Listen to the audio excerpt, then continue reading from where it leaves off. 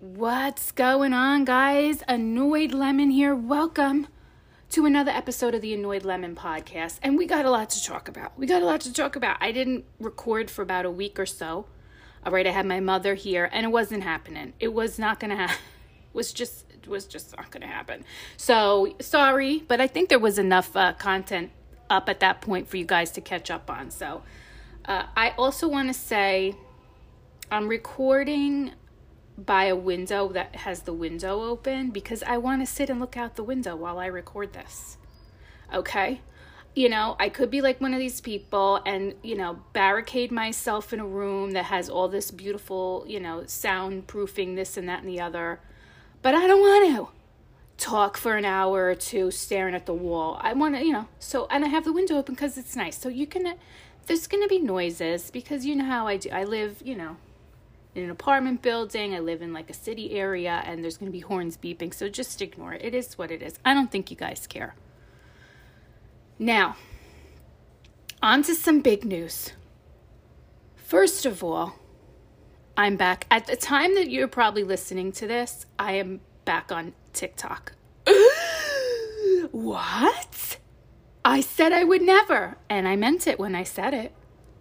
But the story changed. Let me tell you. Let me take a sip of my coffee. I'm going to tell you what happened. I hope the microphone's working good too because I have a new mic set up. You never know until after you record and go back and listen. I don't know. I think it's all right. Anyways, I'm back on TikTok, guys. I'm back on TikTok because basically I'm going to tell you not everything because I'm going to keep some things private. But first of all, I thought my account was completely disabled, banned, whatever they call it.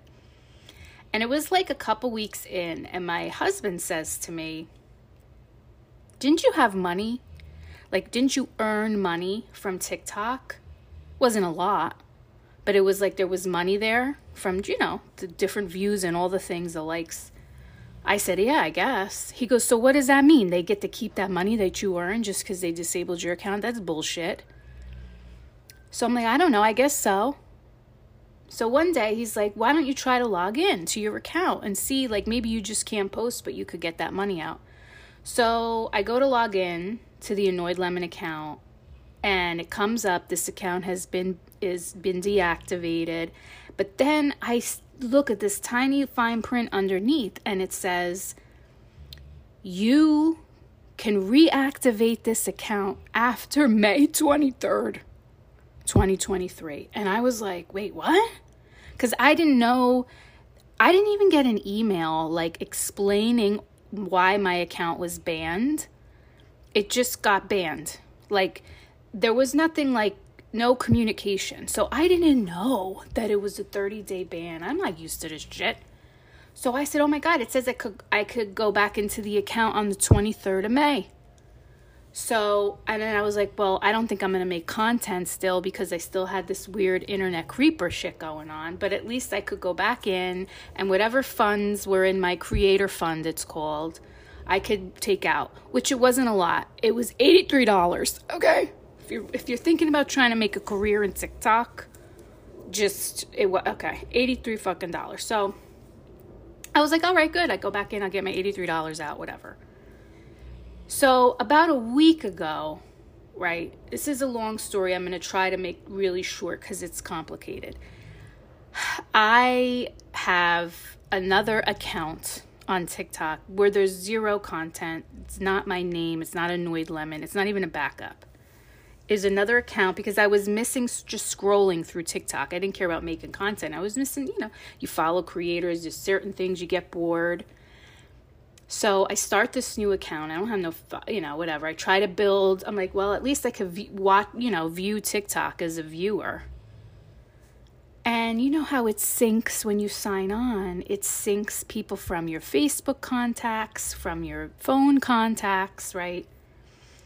And it says to me, oh, here's all these people synced from your phone contact. Not even Facebook, but from my fucking phone. So I have their phone number. that, you should be friends with this person or whatever it suggests.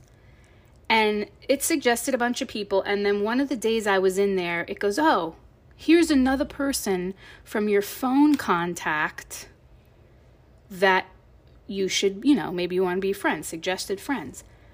And the name, which I ain't going to say, was very similar name to the name that was creeping on me and doing all this shit, talking about my family member's name and shit. And my heart jumped. I was like, that's almost exactly like the fucking name that said the shit. I'm like, get the fuck out of here. I almost didn't believe it. I'm like, this is a contact on my fucking phone. So then I go to the thing, it syncs it, and it says the name of the contact in my phone. Girl, all I'm going to tell you is obviously it's somebody that I personally know from my life. But it wasn't even the crazy family members that I thought it was that was doing it to me. But it was someone that knew me. And I don't want to say,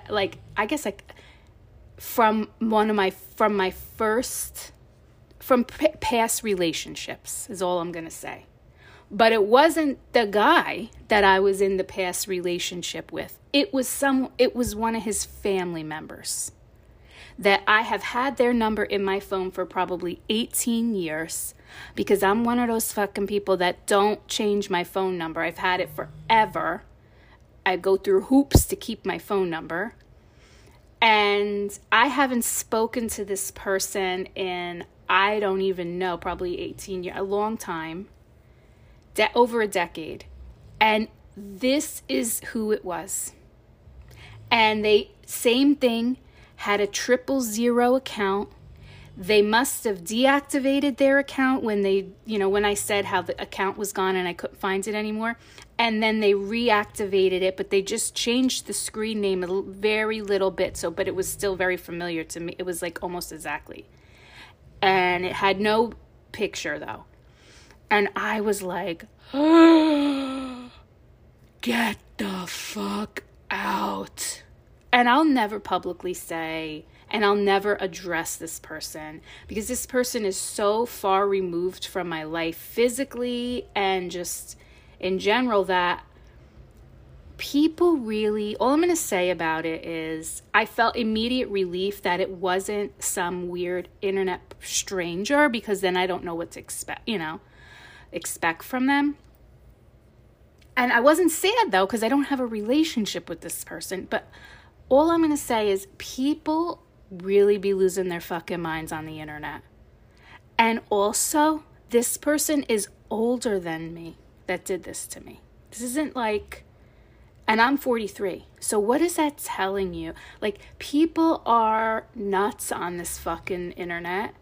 And here you have this older person being a fucking creepy, weird internet stalker. Who knows who else they do this shit to? Oh, but excuse me, if you're listening to this person, you probably should make sure that you unsync your fucking phone contacts so you don't get caught. That is my mistake. When I started my Annoyed Lemon account only in January or February of this year, I didn't right off the bat unsync my contacts. I wasn't even thinking. And so I had my contacts synced for I don't even know how long, probably a couple months. So people, and it wasn't until I got really, really a lot of followers, probably 30, 40,000 followers that I was oh, let me try to undo this. But the damage had been done because for a couple months. And so that's probably how the person initially even found me is because of the synced contact thing. So anyway, you might want to unsync your contacts before you cyberbully people, you fucking weirdo. Anyways, there you go. That's the story. So I said to my husband, I said, that's it. I'm fucking going right back on that account because fuck that shit. Here it was. I was blaming a Disney adult. Maybe they are a Disney adult, girl. I don't know. It's been many years. So maybe they are one. So that's that story. Okay. Oh my God. All right, the next thing we're going to get into is this fucking car chase with Prince Harry and Meghan. that shit happened while I was gone this past week. Holy shit. So when the news first broke, I was like nervous that one of them got hurt or something. So I'm glad to see nobody physically got hurt. And now since then, there's more news that have come out that keeps coming out about the details. So I think they're keeping a lot of the details private also because they're still investigating, I think. But one of the most recent details was there was an intense pursuit on FDR Drive. And I know that when like Mayor Eric Adams in New York City first came out and he was like, I don't know where in New York City you're going to get in a high-speed chase. His stupid ass says something like that.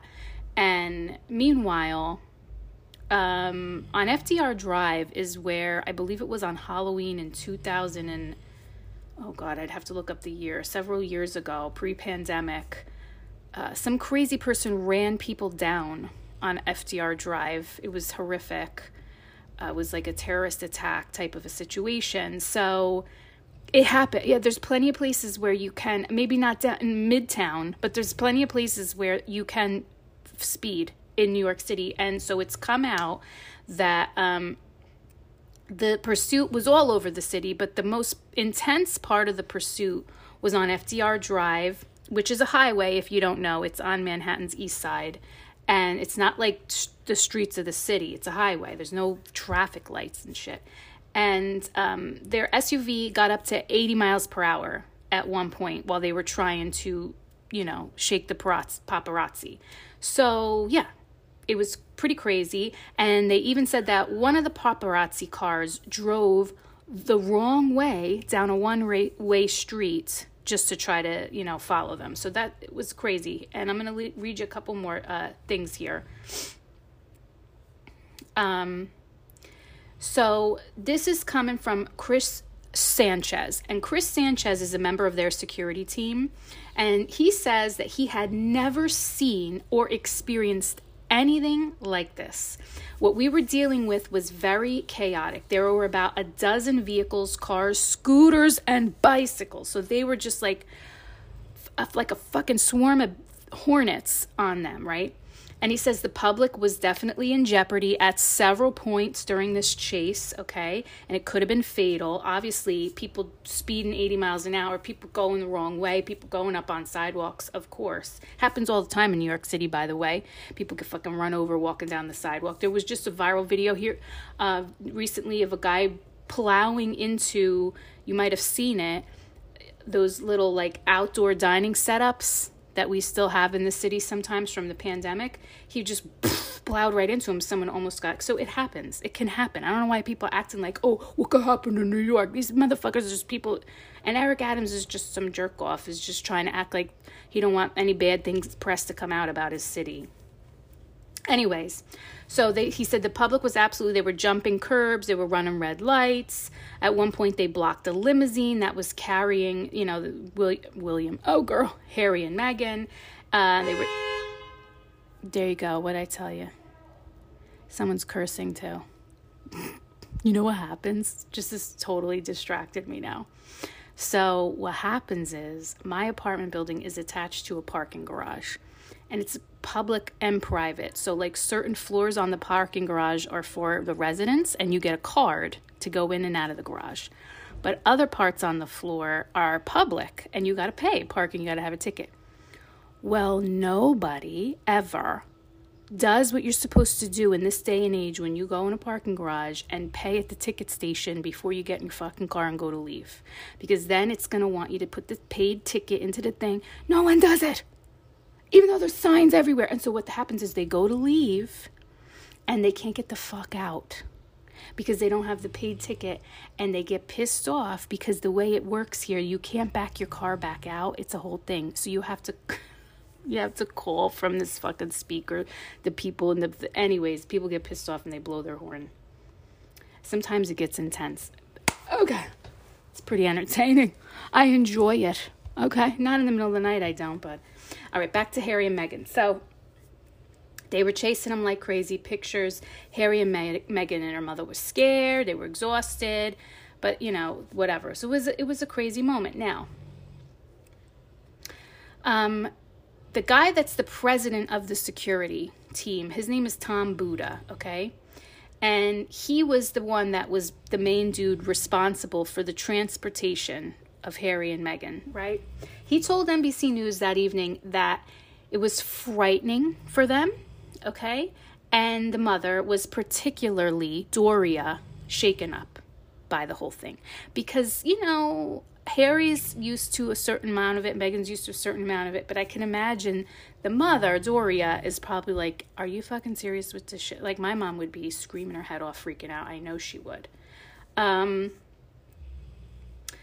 So he said, you know, talking about how Doria was shaken up and they were driving aggressively, they were driving badly, and basically the whole mess of what was going on was because they were just trying to figure out where Harry and Meghan were staying, because I guess they want pictures of the kids. And we now know, well, if you don't know, I'm going to tell you, the majority of the people that were fucking aggressively pursuing them were from the British press. Those motherfuckers came over here, and that's who, I mean, not all of them, I'm sure there was others, but like, that's who the bulk of it was the British press. Can you imagine what happened to Harry's mother, to Princess Diana, and the relentless pursuit that happened with her and ended in what it ended in, the tragedy? And then they're like, we're going to do the same thing to them all over the streets of Manhattan. Like, at no point any of them are thinking to themselves, this isn't right to be doing. What is going on over there with that fucking British press? It's one thing to have paparazzi photos. It's one thing you're coming in and out of a restaurant and everybody's taking a million photos, you know, like how we do over here with our celebrities.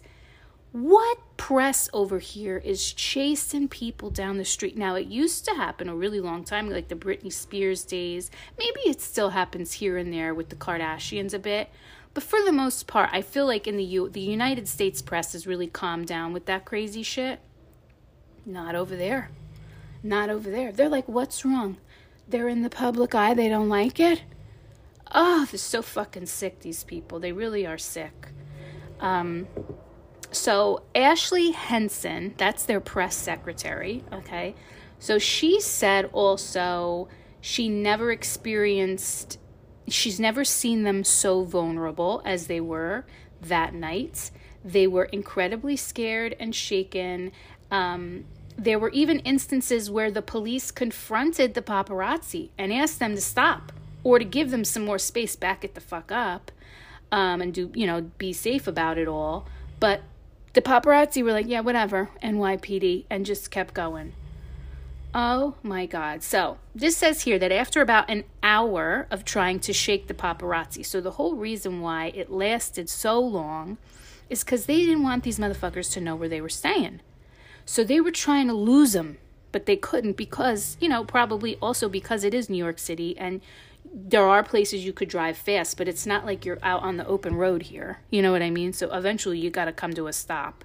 So they couldn't shake them for over an hour. So that's when they decided to go into the 19th precinct, which is on East 67th Street. And they waited there for the thing, thought maybe they would calm down and leave the paparazzi. And then that's where around 11 p.m. at night, Meghan and Harry and the mom and the security guard got into a taxi and tried to avoid the paparazzi doing it that way. But we know it didn't work. They kept following them, coming up to the car, taking pictures, because now the taxi driver, he's not going to try to speed away and do all these maneuvers. He's just going to drive his taxi through New York. So all of those photos that you see of them in the car with Harry with the phone holding, that's from inside the taxi, because the taxi driver's just going to drive normal. So that's after the craziness had already occurred, okay? But they kept following them, coming up to the car, everything, like I said. They took pictures whenever we stopped at a light and we were filming us. Harry said, or the security guard said. So at that point, it wasn't a chase. They never felt physically in danger because they weren't trying to get away from them. It wasn't like a car chase out of a movie or anything like that. This is coming from the car driver, the taxi driver. But he said they seemed quiet and scared in the back of the car. But he says, oh, but it's New York, it's safe. Bro, what is he talking about anyway? I mean, New York is safe-ish. But anyway, so I think what he didn't know at that point is what had happened for over an hour before they even got into his cab. They were like shell-shocked by the time they got into his cab, as we know now, okay? What I don't fully understand and what hasn't come out is how did the cab driver, how did the paparazzi not follow? Because I don't think they ever figured out where they were staying, did they? Or at least they didn't follow them to the place where they were staying. So I don't know if the paparazzi just gave up after a while. I don't know. Or maybe they did follow them to where they were staying, but they just don't release that information. I don't know. There's no photos of them getting out of the taxi into where they were staying. Girl, I don't know that part of it. Oh. So now, Backgrid, we all know about Backgrid, right? They're a photo agency. And so they're investigating, they said they're investigating these freelance photographers and that they have a professional responsibility to cover newsworthy events and personalities. So I guess these are the people that would buy these photos. They're kind of like trying to say like, okay, maybe we have a responsibility of how these photos are obtained that we use. We need to like investigate how they even got these photos. So they personally Backgrid had 3 photographers in cars and 1 on a bicycle that were pursuing Harry and Meghan. And they left a statement. They made a statement. They say, at Backgrid, we value transparency and ethics in journalism, which include providing fair and factual responses to claims. We're aware of Prince Harry's statement regarding an alleged near-catastrophic car chase involving him, Meghan, blah, blah, blah, blah, blah. We want to clarify that we've received photos and videos of last night's events from our freelance photographers, 3 of whom were in a car, 1 was on a bike. It's important to note that these photographers have a professional responsibility to cover newsworthy events and personalities, including Meghan and Harry and beep, beep, beep, beep. They're just given a generic thing. Bitch, we know that's what their job is. That's not what he's talking about. He's not mad that pictures were taken of him. He's mad about how they were obtained. According to the accounts given by these freelance contributors, they were covering the couple's stay in New York City, including the possibility of a dinner after the award ceremony. They had no intention of causing any distress or harm. As, only their only tool was a camera, meaning like they don't have weapons. Girl, bye. A few of the photos even show Meghan smiling inside the cab. Well, at that point, she's trying to just keep a face on so nobody can use her face because she knows there's a 50,000 cameras pointing inside that cab at that moment. I know what picture they're talking about. I'd be sitting there too with kind of like trying to make myself look like everything's all right. Oh my God. The photographers are reporting that one of the SUVs from Prince Harry's security escort was driving in a manner that could be perceived as reckless. The vehicle was seen blocking off streets, and in one video, it is shown being pulled over by the police. We understand that Prince Harry and Meghan Markle's security detail had to do a job, and we respect their work. We do, however, want to point out that according to the photographers present, there were no near collisions or near crashes during the incident.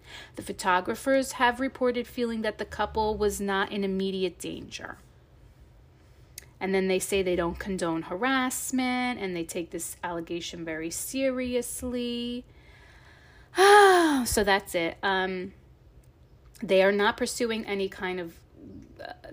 Backgrid said it also rejected a legal demand to hand over photos to the royal couple because at one point they asked for that, Meghan and Harry. In America, as I'm sure you know, property belongs to the owner. Yes. And then they made a statement like he's used to being from England where you can demand that. Well, that's not the case, because there's been many other celebrities that have over the years that have been pursued by paparazzi that demanded the photos back. It's not the first time a celebrity has done that either, by the way. It happens in California a lot. So that's basically what's gone on, okay? It's a he said, she said of who was driving and acting crazy. All I know is if somebody is telling you, we were scared, we were threatened, the security is saying it was extremely intense. This ain't the first time Harry and Meghan have been out in fucking public. Maybe it's the first time in a little while, but they know how it should go.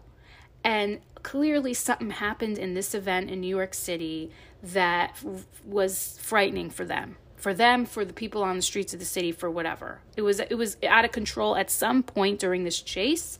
The shit was out of control. And Backgrid wasn't the only people that fucking were there. We know there was British press as well. So I can guess who the ones that were the most aggressive. But at the end of the day, if someone's telling you, like, this was unsafe, this was uncomfortable, this was over the top. Celebrities have done this in this country all the time. They've talked about this. This isn't a new thing about the paparazzi chasing people. We know they do. How many times you got to hear it from these celebrities?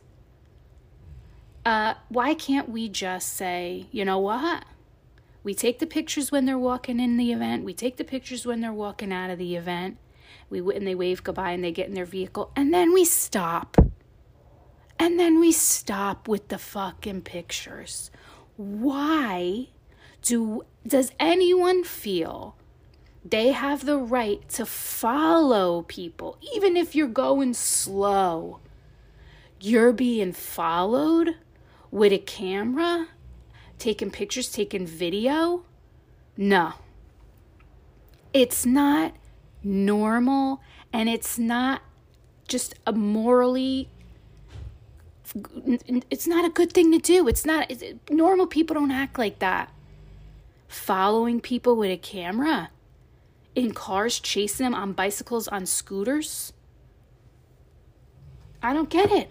Take them going in, take them going out, and then that's it. Let them have their night. What are they looking for? What else you think you're going to see? What do you think you're going to see? So fucking weird. I think it's weird. Totally weird.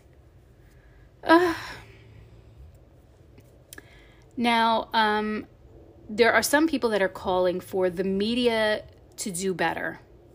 Right? One of those people is called Miss Foundation. They told this particular, I'm reading an article from Town and Country. They told Town and Country that they were horrified at the actions which occurred during their event. Oh, that's the event. Miss Foundation is the name of the event. I'm sorry. That they were attending for the Women of Vision Awards, right?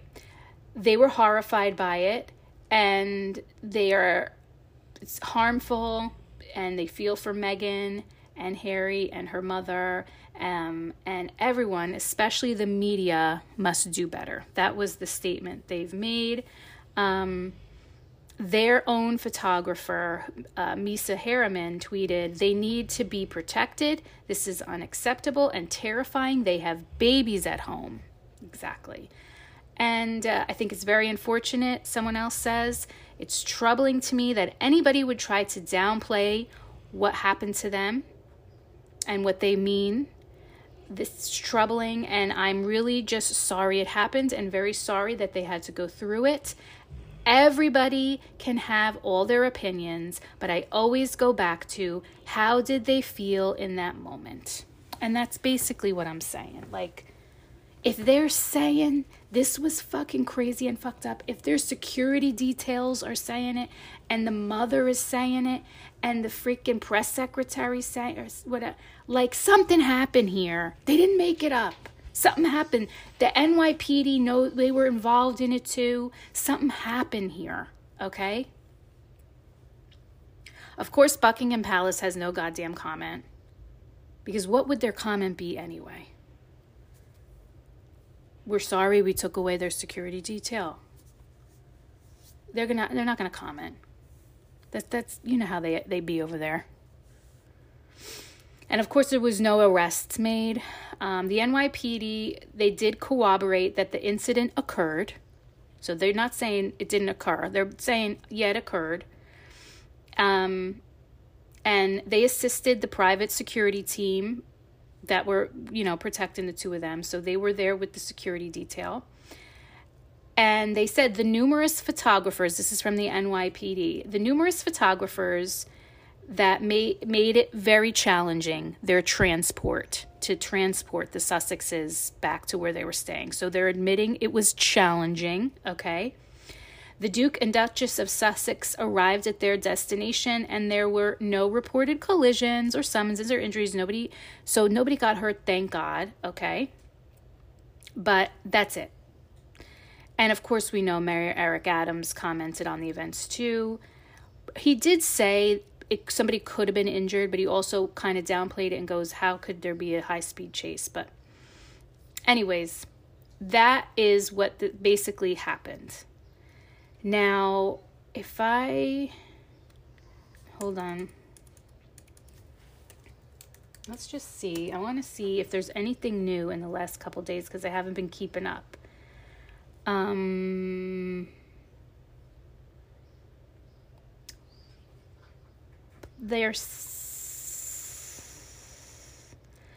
Okay, so this was from just a couple days ago from page 6. That's not really a reliable source, but they're denying that it was a PR stunt because there's people that are trying to say it was all a PR stunt. This was made up, but it wasn't. All those people that are saying that, it was absolutely not. The NYPD admits something did go down, but they just say nobody got hurt. And nobody got arrested. Which is crazy to me if, people are going up on curbs of sidewalks. But you know what? People do that in New York, too. My husband works near embassies in the U.S. And there's certain countries in the U.S. Embassies in Manhattan, I'm sorry. And there's certain countries out front of their embassy where they drive up onto the sidewalk. In particular, one that's notorious to do it is Russia. The Russian embassy in Manhattan has a terrible history of driving up onto the sidewalk out front of the embassy with their diplomats, and so their diplomats don't even have to cross a street or even walk more than 2 steps to the door of the Russian embassy. And it's a big problem. And then they even park their motherfucking cars on the sidewalk, right? And people protest this shit in New York City. Why are they allowed? Arrest people. Give summonses, tickets, something. Nothing is ever done. They get away with it. So while it is something if me or you took our car and drove it up onto the street and did this and that, we would get either arrested or a ticket or a summons. When it comes to things like celebrity and news and like I said with the diplomats and shit, I don't know why, but they don't get in trouble in New York City. The NYPD doesn't do shit. So I don't know what that's about. But anyway, that's the whole story. Let me know what you guys think about it. I'll leave, in the little message box in the episode there. I don't know if I missed any details. I do know there was details about how some of the first photos that were taken were immediately sent back to, it was the Daily Mail or British publications were the first to post it. So it was made very obvious that the majority of the people that were chasing them were from the British press. There you go. That's it. And I'm trying to see. I'm reading this new little article really quick to see if there's anything new. I don't think there's anything new. I think I basically got it all. But let me know if I missed something. That's what I think about it. Take a picture of them walking in. Take a picture of them walking out. And when they wave and whatever. And then it's over. Why are we following them? What do you... that's fucking weird. People can't... What? They're following them. Imagine you in your car, and you go to a thing, and someone takes a picture of you, and then then they just keep following you with the camera on you while you're driving home. And you're like, what are you doing? It's fucking creepy and weird, man. So anyway, that's how I feel about it. The next big piece of news I want to talk about is the Vanderpump Rules reunion. Did you just watch it? Did you just fucking watch it? Oh my God. Lala and James were completely on fire. I mean, even to the point where they were like telling Lisa Vanderpump, basically, without saying it, but they were saying, shut the fuck up, Lisa. And they were like, no, Lisa. Oh my God, I couldn't believe it. It was great. And it was only the first part. We didn't even get Raquel on there. She's in the trailer. She was in the trailer. She can't be present because of Shayna. She'd be like, please. I did just see yesterday, I think it was yesterday, Shayna went to court for something with the restraining order because of the type of restraining order they have. She had, Raquel has on her. You got to be personally there for some, I don't know. Anyway, she goes to court with her lawyers. Raquel doesn't even show up to court. So I don't even know what that means. Does it still stand? I don't know. But then can she show up to court if she's got the restraint? Girl, I don't know. What a mess. What a mess. All I'm going to say is like, so Ariana looked fucking amazing. Amazing. They start out with the one-on-one interview with Tom Sandoval and Ariana and a little bit of Raquel. And I liked that, but also was like, okay, let's get to where they're all sitting there, because that's what we really want to see. Oh, and he comes out, Sandoval, and they were all like fucking on him like sharks, and he was the chum. It was like, blah, blah, blah, blah, like piranhas. Oh my God. And rightfully so. But I was just, I was totally laughing and also like gasping at the same time. Oh my God. And poor James. I can't believe I would ever say that about James Kennedy. Poor James. I think he's just as hurt as Ariana in this whole thing. He's really hurt by Tom and what Tom did. And also then Tom saying to him, you called me your brother. I never thought of myself as your brother. Who says that? What an asshole. Oh, he's a worm with a mustache. My God. So that was enlightening. I mean, I knew that James was upset. I didn't know. I mean, he's still very much upset. Very much to this day upset. And I think a lot of people forget. It's, they were engaged, him and Raquel. James and Raquel. He has every right to be upset about the whole situation. He thought Tom was his best friend. One of his, like a brother. Obviously he wasn't. God. And I said in my TikTok, Tom Sandoval, like, I don't know if I said this in my TikTok. I don't think I did. I never liked him. You want to know why? Because all of them have their flaws, right? And they're all a little bit fucking crazy. But even like someone like Jax, okay, who has done the most downright dirty dog things, like owns who he is so in a weird way. Like, yeah, that's who I am. Like James Kennedy has been a huge dick and done, whatever. It's like they own who they are. Tom Sandoval always came off to me as like a car salesman. Very like trying to be something that he's not. Like with the outfits and the singing in a band. And not that being in a band, you know what I'm saying? Like he's trying to be this thing. He's very LA in that way. Very like a fucking phony. And not really being who you really are. I always got that vibe from him. He was always my least liked person on that show. Even when there was no drama with him. I just found him to be very like, I don't know. Like if you're a narcissistic prick, like just own that's what you are. it's this weird, I never did like him. So there's that. But then the affair with Raquel is like, or Rachel, I should say. I don't get it. I think he only began it just out of the feeling of the excitement of cheating and having a new woman, and she's much younger than him. And so that basically, I think, is the only attraction there. Okay, maybe they get drunk together and whatever.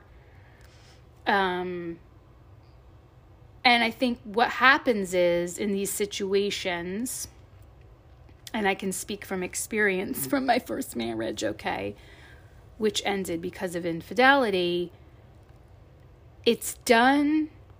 They like it, not all the cases, but a lot of these times, the men like it when it is a secret, when it's cheating, when the affair is happening. That's what is exciting them most. It's almost more about that than about the person that they're doing it with. Because in this case, I mean, Ariana's a fucking bombshell. And, Raquel's a beautiful woman too, but like, you can't go like, oh, he wanted to be with her because she's hotter, or like some stupid fucking reasoning like that. It's not about that. I'm telling you, it's all about the excitement of the affair. And mark my fucking words, as some time goes by, those two, Rachel and Tom, they're not going to be together. Because now it's out. The affair is gone. They might be, together for right now because they don't got no one else in the world that wants to be with them. It's only the two of them against the world, so they're going to be with each other. But it's not going to last because the excitement of what I don't know about her, but what he wanted, it's gone. It's over with. And he's going to get tired of that. Because that's the only reason, in my opinion, why it even started to begin with, is his fucked up thoughts of like, I'm at midlife crisis, I'm older, she's over a decade younger than me, I can do this on this. Like, it was that. It was like exciting for him. So as far as she goes, I am on the fence with Raquel between, she is completely something ain't going on fully up there, right? Because the way she responds to questions and says certain things, it's like, I don't want to use the term airhead because that's so like a terrible thing to say about women, but it's like something along those lines of like, what's going on there? Or she's completely like this evil thing that knows how to pretend she's a dumbass. Like, ditz. And some days I think the one thing, and some days I think the other thing. And I don't know. I don't know. I haven't totally felt it's been one or the other. I don't know what's going on with that one.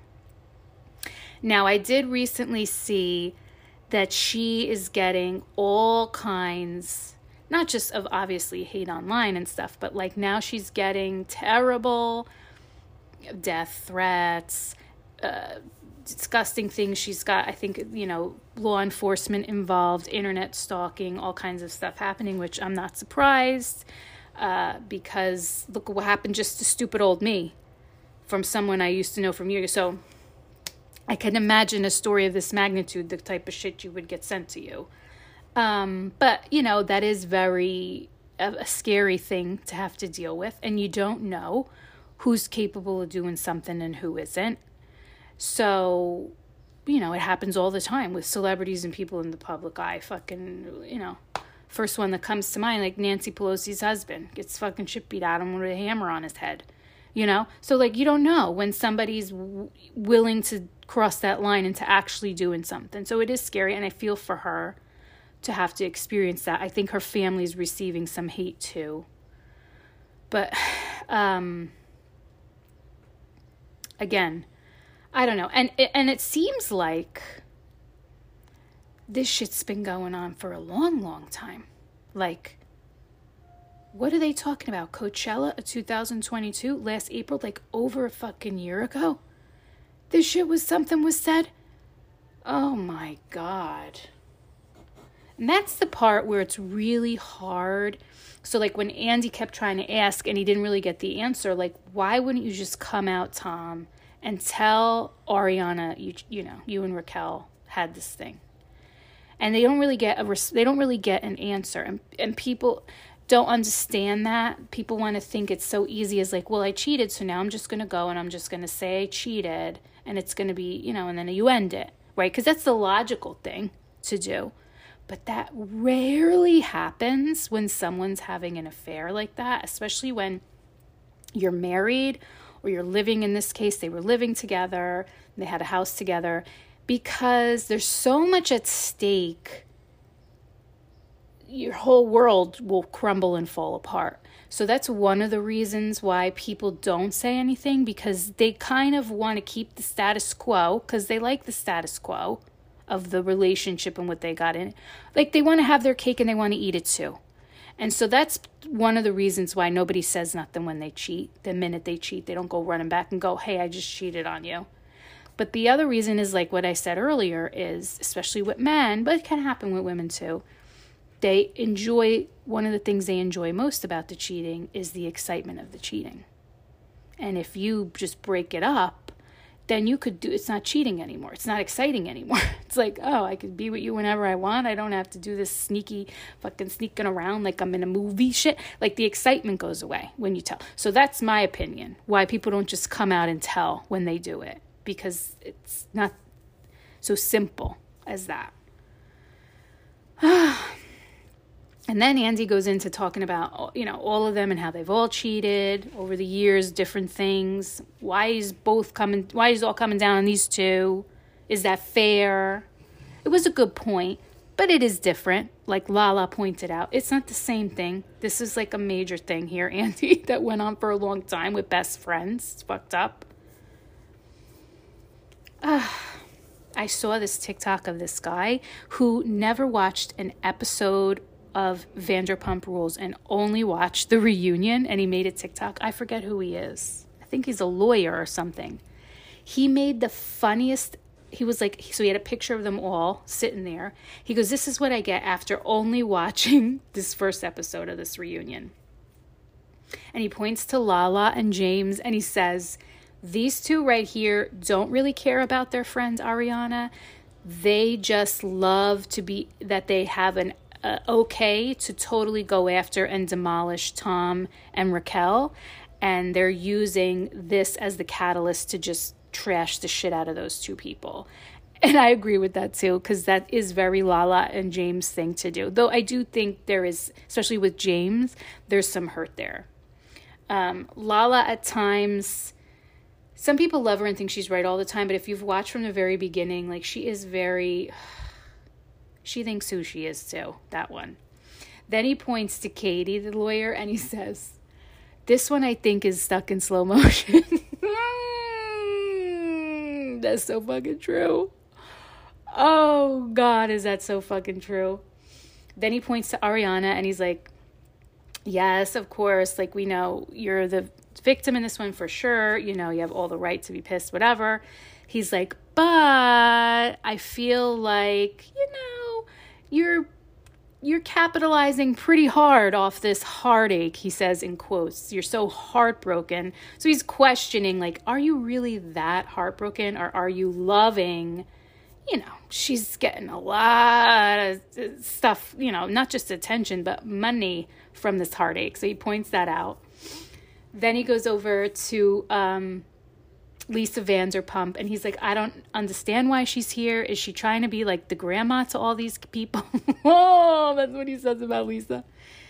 He points to Tom Sandoval and he's like, you are like, this guy here is like, if there was like the last narcissist in the world, it would be this guy. And if there are no more narcissists in the world, that means this guy's dead. So that's what he says about Tom Sandoval. He points to Tom Schwartz and he says, I don't mind this guy. Like, I like him. He's fine. I think he says he's fine. And some people take issue with that because some people don't like Schwartz because Schwartz is like sitting on the fence type guy. So he's always like in the middle, and he never really takes a stand, and he kind of gives everybody the benefit of the doubt, and he just wants to get along with everybody and be like the rational minded person. And so while that seems like a very normal, healthy way to be, in a group like he's in, where none of them are that way, they're real quick to take a side. He always finds himself in these positions where people get mad at him because they call him complacent, they call him this, that, because he's not immediately taken aside. So that is a hard person to be, but it seems like, so he says, he's fine, I like him. I think that's how a lot of people feel about Schwartz. Like, he doesn't really do anything too drastic, when it comes to Vanderpump Rules scandals. He hasn't had anything that outrageous. They've all had their share. And then he points to Sheena, and he's like, Sheena, whatever. And he's like, I don't know who this is and why they're there. Oh, my God. Dying. Oh, and then he says Raquel in the trailer. He says, I think she doesn't know she's actually watching them live, and she thinks she's watching a cartoon. Oh, my God. This is what this guy... Oh, it's hysterical. I don't know if I could find it. It's some lawyer. If you've seen it, it made me crack up laughing. It was perfect. So anyways, I guess we'll wait and see. They did a little bit at the very end of the episode of like the Sheena, Lala, Katie thing. I don't really care about that. Sheena's talking about the husband cut his hair. Like they have to try to bring in the other issues that have gone on during the season. But nobody gives a shit. We just care about the Tom and Ariana shit. Just bring out Raquel already. Oh, God. So, I guess we'll see. Next week, there's another one, right? Next Wednesday. Oh, boy. I wanted to just go over Andy Cohen's book, The Daddy Diaries, which I've been saying for a few episodes now I was going to go over and recap. Now I'm just going to do like a quick little synopsis because there's just so much that has happened since, and I got other books that are coming out, and so I thought, let me just do a quick little synopsis if you're interested, and then you can go buy the book. So that's how we're going to deal with it. So Andy Cohen's latest book is The Daddy Diaries, The Year I Grew Up. And I say latest book because he has a lot of books. If you didn't know, he has really, I don't even know how many. 7, 10, something like, he's got a lot of books over the years. So a lot of them, of course, are dealing with housewife drama, but he has a lot of stories. He has been in and around celebrities and the like almost his entire life. So there's a lot of stories there, especially from when he was young and growing up and stuff. So, but the Daddy Diaries are basically about him being a dad of 2 kids now. His kids' names are... I'm sorry. God, I forget the freaking kids' names. Oh my God, where's his kids' names? Hold on a minute. Now I gotta look. Ben, that's right. Shit. I'm sorry, Andy. Ben and Lucy. Here we go. So he's dad of 2 kids now. And basically, the whole book is about, it's kind of the year like he says, the year he grew up. And in it, he talks about how tired he felt, how scattered he felt, how also joy and like gratitude, all these feelings, stressed, anxious, how he could process these new feelings, and deal with all the craziness that, like I said, that comes with being a parent, and all those feelings I just explained. And then the next day, like having to like run his business and be on TV and be on radio and be on this and all this stuff. And how hard that is to like switch it on and off, which is what we all have to do, Andy Cohen, no matter what job we have. But anyway, so basically, that's the gist of the whole book. One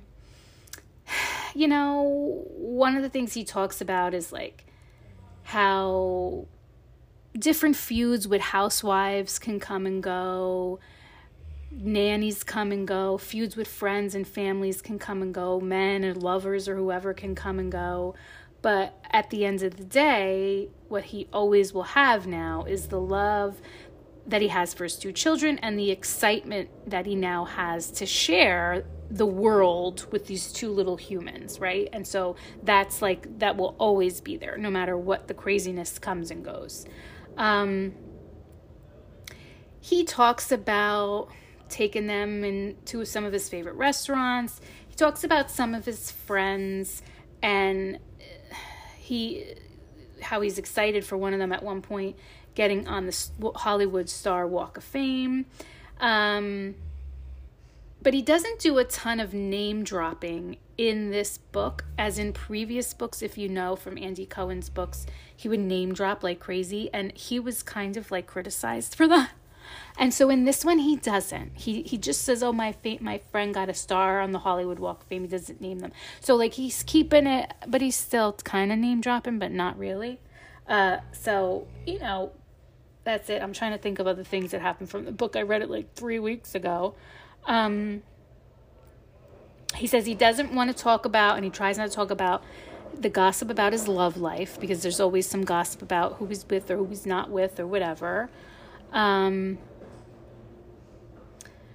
He just, so he doesn't share about that. And I'm trying to think what else he said.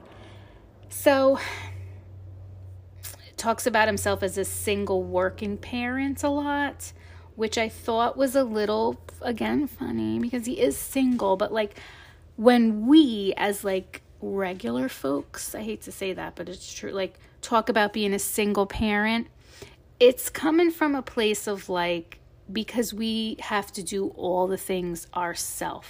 There's no other person there to rely on as a partner to help. Not just emotionally, but like physically fucking help when you have kids. Pick them up from school, take them to the doctor, do the homework, do the bath, make the dinner, clean the house, make the money. And he talks about it as a way from like, he's just single. I'm a single parent. But it's kind of not the same thing, because he's got a million people to do all these fucking things for him. Nannies and housekeepers and everyone else. So, but it's Andy Cohen, so you gotta like, I don't know. Would I, it was all right. It's quick. His books are real quick. He writes them literally like diaries, how you would write in your diary. So they're fast, easy reads. If you want to go out and read it, I don't know.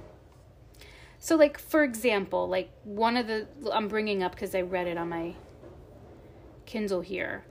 I'll read you one little blip from it, and then you can decide if it's something you want to get into. So it's literally like a diary. So he says like the date. So this, in the time and the year, whatever. And he says, considering how much, so this was Saturday, January 1st, 2022. New York City. That's how he does it. And it says, considering how much I drank and how little I slept, I should have woken up with a massive hangover this morning. But I was wired and spry. Anderson and I had so much fun last night, because of course this is the day after New Year's. I think it was a great show despite the awkward satellite delays, which had me sputtering and interrupting more than normal, and the rants. I felt so good about the rants. Ranting on CNN about ridiculous things, Diana, the musical, dancing AIDS patients, Mark Zuckerberg slowly killing our souls, and Fake Journey. They performed on the Seacrest stage behind us, and I got covered in confetti and started feeling a way about them and said they were propaganda. And not real Journey without Steve Perry. Side note, when you start calling something propaganda, chances are you're drunk. So he goes into that rant about de Blasio, that famous rant about what he did. He says, once again, I ruined midnight by torturing us, or he said, de Blasio once again ruined midnight by torturing us with his dancing. After 8, I said, 4 horrible years as mayor. The city has gone downhill under him. Fuck that.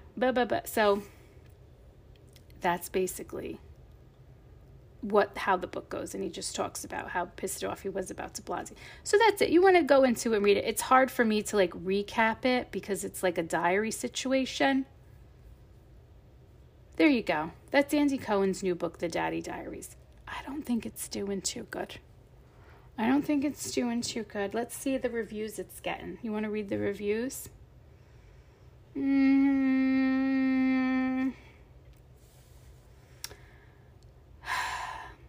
They're okay. People like that he's sharing all these, because in the book he shares a lot of little tender moments with his kids, which is something new, obviously, as a new dad he's experiencing. And so that's nice. I think for the most part, people listen to Andy or read Andy Cohen's books for all the tea on the housewife shit. So when you don't really have a ton of that, it's like, he goes into, he's very funny explaining the different things that happen when you're a parent and fatherhood and all the crazy shit that goes with it. So you can laugh with that. But as far as like tea, there's not a ton of tea, which is why I think most people read his books, is for that tea. There wasn't a lot of tea. It was just him bitching about being a dad and all the crazy shit that happened in a year. So there you go. That's my little synopsis on Andy Cohen's The Daddy Diaries.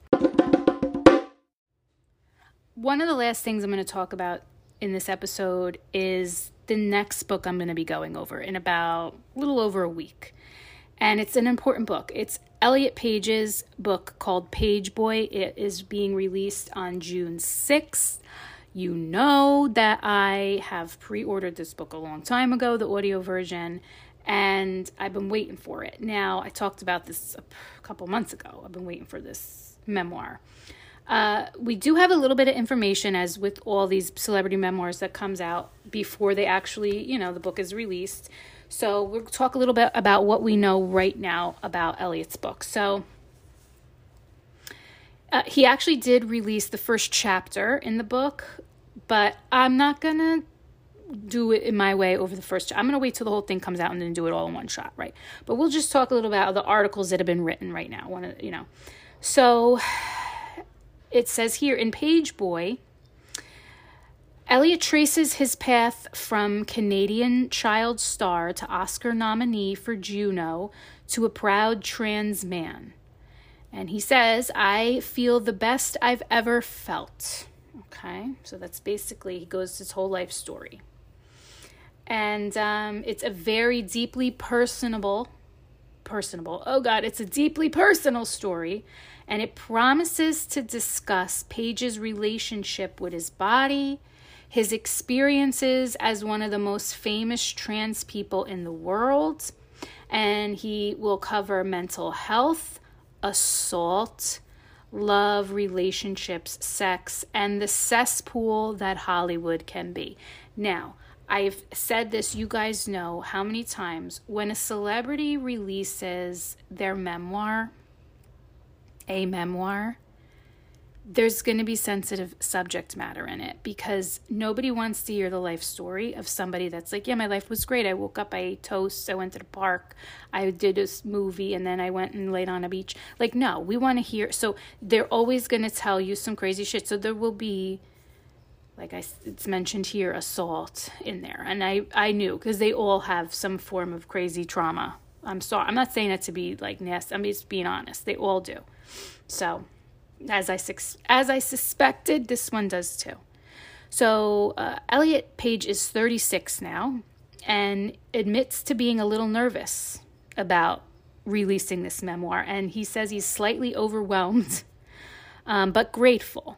But it is a nerve-wracking thing, I can imagine, for your whole story to be told like this.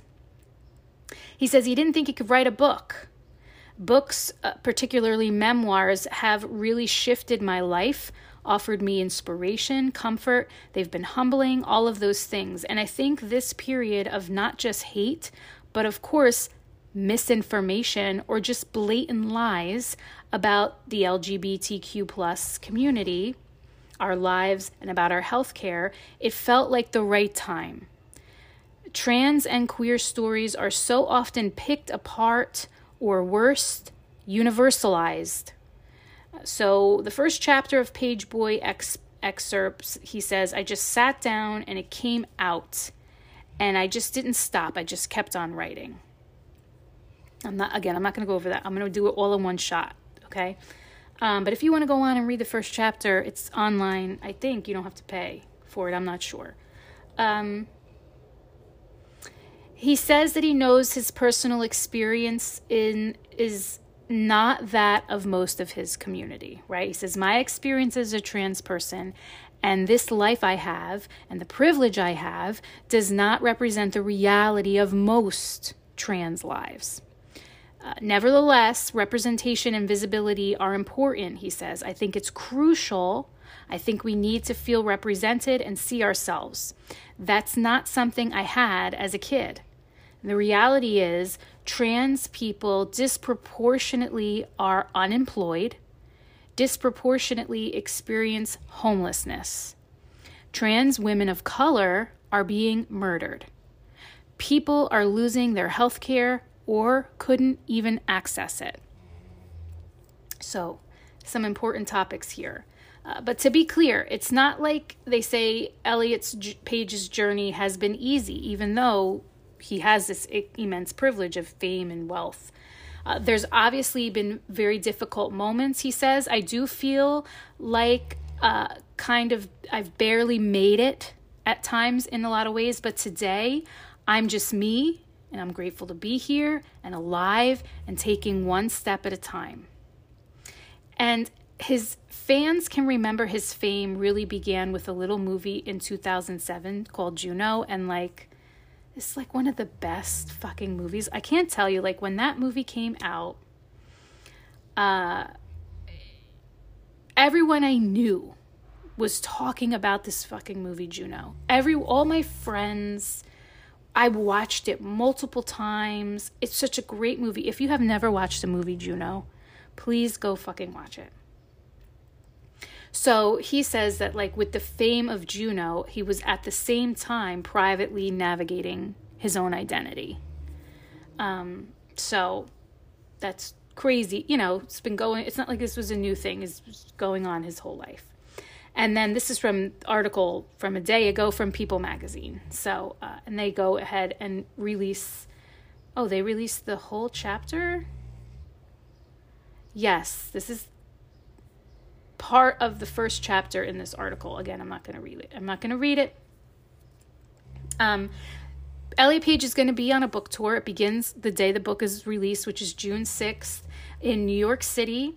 And then from there, he goes all the way over back to Los Angeles and does on June 8th an event there. Then he goes to San Francisco and then Wisconsin and then Washington, D.C. So for about 2 weeks, he's going all over the place. If you want to see him, get a book signed, there you go. He has Instagram. I don't know if Elliot Page has a TikTok. I don't think he does. So,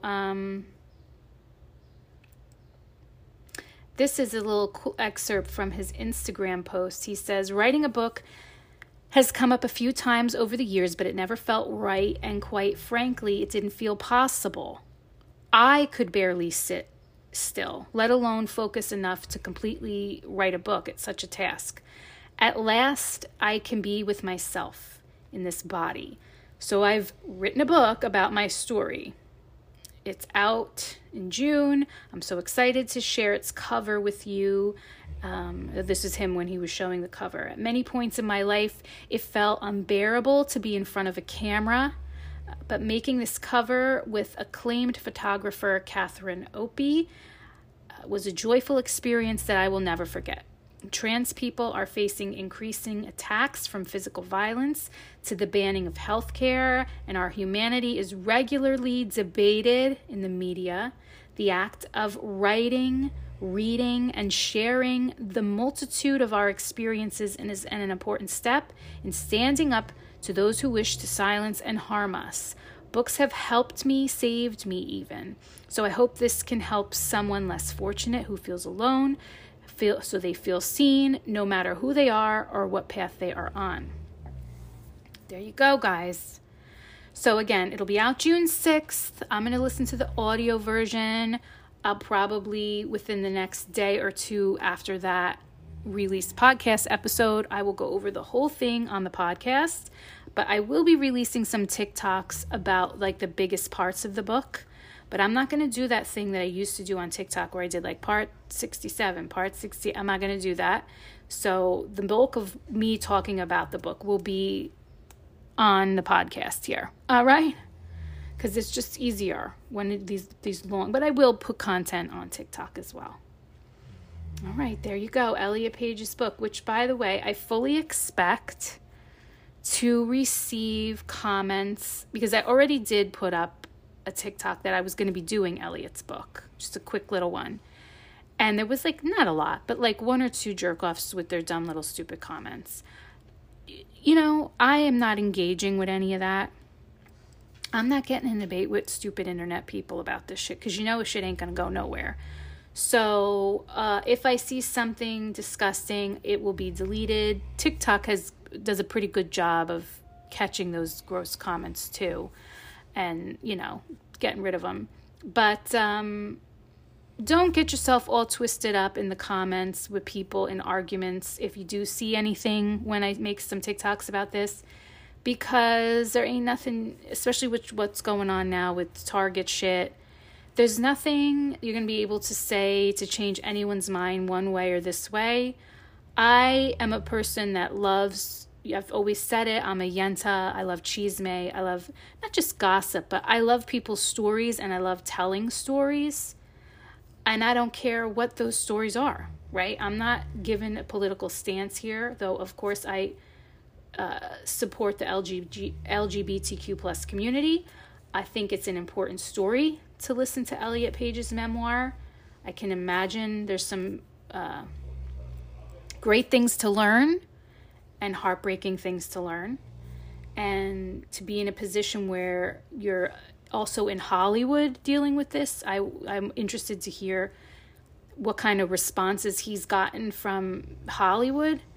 Though we do know he is obviously still working. I mean, I love the show, The Umbrella Academy, and he does great there. So, like, you know, but I'm sure there's some crazy stories that aren't so great from Hollywood's reaction to him. So, anyways, it's going to be a great story. I'm interested. I hope you guys are excited about it too.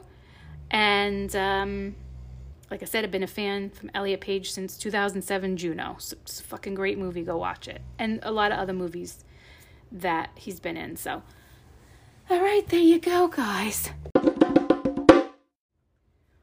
One of the last things I want to talk about before I go for this Memorial Day weekend celebration festivities is I want to thank you for all the emails and messages. You guys, the little messages, you know, you could put a message in each episode here. Thank you so much. I have not responded to every email that I've gotten, but I have read every single one. I appreciate you guys letting me know how much you enjoy me. And I also appreciate you guys sharing your personal stories with me. Some of you have shared some very personal stories. I'm just going to say thanks to a few people by first name only. So I want to say thank you to Dawn and Erica,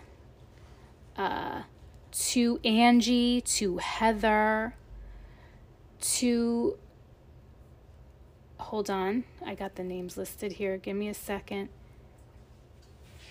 Pamela, even to, funny things that you might send me, to Martian, who else I have here,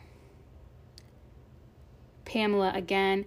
Guys, just know, oh wait, here's this person, Henry, thank you, Henry, Christy. I want you all to know I'm reading these emails that I get. Thank you so much. Did I say Heather? Thank you. Nancy, thank you. And even if I don't respond to you, don't think, oh, Susan, girl, I'm sorry. Susan, if I don't respond, it doesn't mean I didn't listen or that I don't care. I absolutely read every single one. And the messages you guys send me on the Spotify app. I post them, like, if you don't use your full name, I will post them up there. But I also read every single one of those. I do. So thank you all for reaching out. I'm glad to be back over on TikTok, and you can comment on there, and I respond on there as well. So we're back to business over here. Have a great Memorial Day weekend. Thank God. I can't wait for my kid to be out of fucking school, because you know why? I think we've had every sickness in the world this school year, and I've had enough of it, and I'm just like, that's it. Can we have a couple months of health? Thank you. Okay, enjoy the weekend, guys.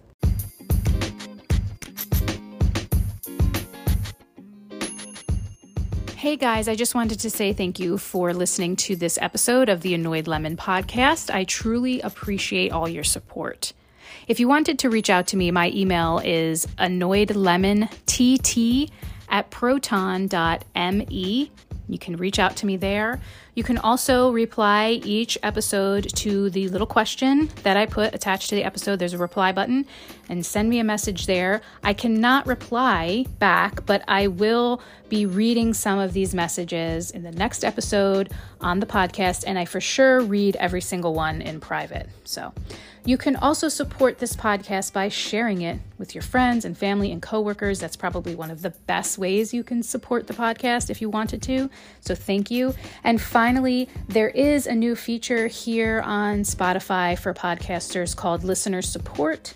You can click on that if you feel moved to do so, and that is a monthly monetary amount that you choose that you want to help support the podcast with. And it's totally not necessary, but it's highly appreciated if you choose to do so, and I will give you a shout out personally in the next episode. And thank you so much if you choose to do that. So, all right, guys, again, thanks so much for all of your support. I love it, and I love to see where this podcast is going to go in the future, and I'm glad that you're here with me to watch it grow.